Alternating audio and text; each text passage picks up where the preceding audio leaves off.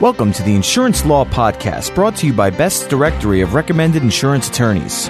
Welcome to the Insurance Law Podcast, the broadcast about timely and important legal issues affecting the insurance industry. I'm John Zuba, editor of Best's Directory of Recommended Insurance Attorneys. Joining me is Brendan Noonan from our communications team. We're pleased to have with us today attorney David Dodge, partner with the law firm McCathern PLLC in Dallas, Texas. David represents clients in areas including insurance coverage, bad faith actions, and business and consumer cases. He also presents continuing education seminars for claims adjusters, insurance agents, brokers, and producers. David, we're pleased to have you with us again today. Thank you. It's great to be here. David is here today to discuss Oklahoma's new workers' compensation legislation that took effect in February of 2014. In addition to reforming Oklahoma's workers' comp system, the legislation offers Oklahoma employers the opportunity to opt out of that statute and effectively self-administer their workers' comp programs under ERISA-like or ERISA-governed benefit plans under the Oklahoma Employee Injury Benefits Act. The opt-out option is designed to look something like non-subscription in Texas, where employees can elect to opt out of statutory workers' comp and go back into a negligent scheme. However, under the Employee Injury Benefits Act, the exclusive remedy is retained. David is going to explain this new option, how it differs from non-subscription in Texas, and the odds of similar legislation being enacted around the country. And today, Brendan Noonan is going to lead off with our first question. David, we understand the Oklahoma legislature has enacted workers' comp reforms that offer Oklahoma employers greater control over occupational injury claims.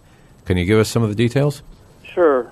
In 2013, legislative session, the Oklahoma legislature restructured both the state's statutory workers' compensation system and enacted an alternative to that system known as the Oklahoma Employee Injury Benefits Act.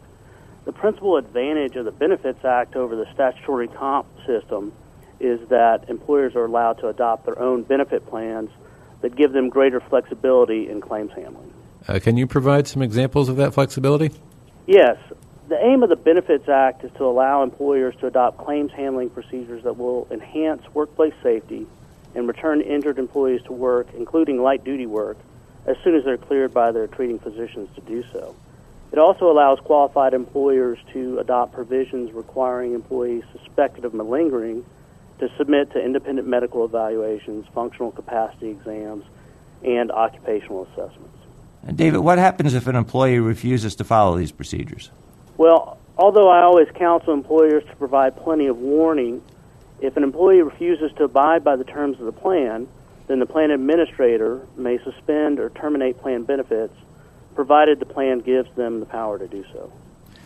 David, what recourse does the employee have? Well, under the Benefits Act, the employee must first appeal the claim denial to the plan's review committee. The review committee is a group of at least 3 people previously not involved in the claim and who don't report to anyone who was involved in deciding the claim initially. The review committee will take a fresh look at the claim and any new evidence as to whether it's covered by the plan and make a decision. If the employee is still unhappy with the determination, he or she may either file suit under ERISA or file an appeal of the review committee's decision with the newly created Oklahoma Workers' Compensation Commission. ERISA claims would proceed through the state or federal court system, whereas appeals to the commission would be decided by the commission, and then any further appeal would proceed directly to the Oklahoma Supreme Court. The particular path available to the employee will generally be dictated by the terms of the plan itself. How does what you have described differ from the decision-making process under the new Oklahoma Workers' Comp statute? Well, under the Administrative Act, the newly created commission decides whether a workers' compensation insurance carrier's denial of or limitation of benefits complies with the Administrative Act. So that first-level decision-maker is the commission, not the review committee under the plan, which is the case under the Benefits Act. David, has the difference in the appeal process under the Benefits Act and Administrative Act been subject to judicial scrutiny? Yes. In mid-December 2013, the Oklahoma Supreme Court upheld both the Administrative Act and the Benefits Act against various constitutional challenges. However, in his separate concurring opinion, Justice Combs of the Oklahoma Supreme Court noted the potential for disparate treatment of employees under the different appeal procedures in the 2 statutes. And we anticipate this will be an area of future as-applied constitutional challenges to the Benefits Act.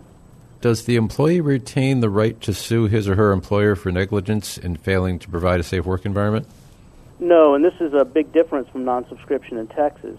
Unlike non-subscription in Texas, where employers can opt out of statutory comp and go back into a negligence fault-based scheme, the Oklahoma Benefits Act provides that plan benefits are the exclusive remedy for all occupational injury claims.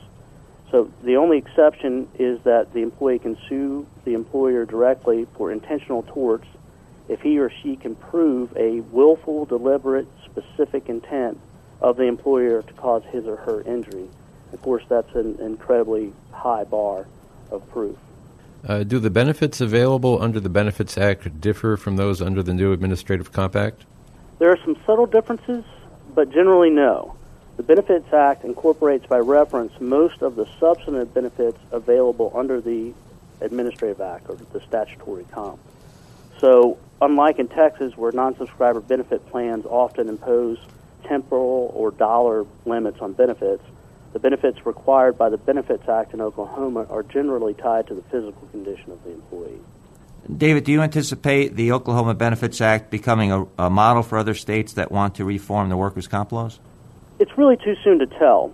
Although the Benefits Act became effective February 1st, 2014, the insurance marketplace is still working to design products that meet the requirements of that unique law. I anticipate it will be a couple of years before we know whether the Act has achieved its goals of improving injured employee health outcomes and reducing occupational accident frequency and cost. As mentioned, we certainly expect to see future challenges to the new law in Oklahoma. David, thanks very much for joining us today. Thank you. That was David Dodge, partner with the law firm McCathern PLLC in Dallas, Texas. Special thanks to Brendan Noonan from our communications team and to our producer, Brian Cohen.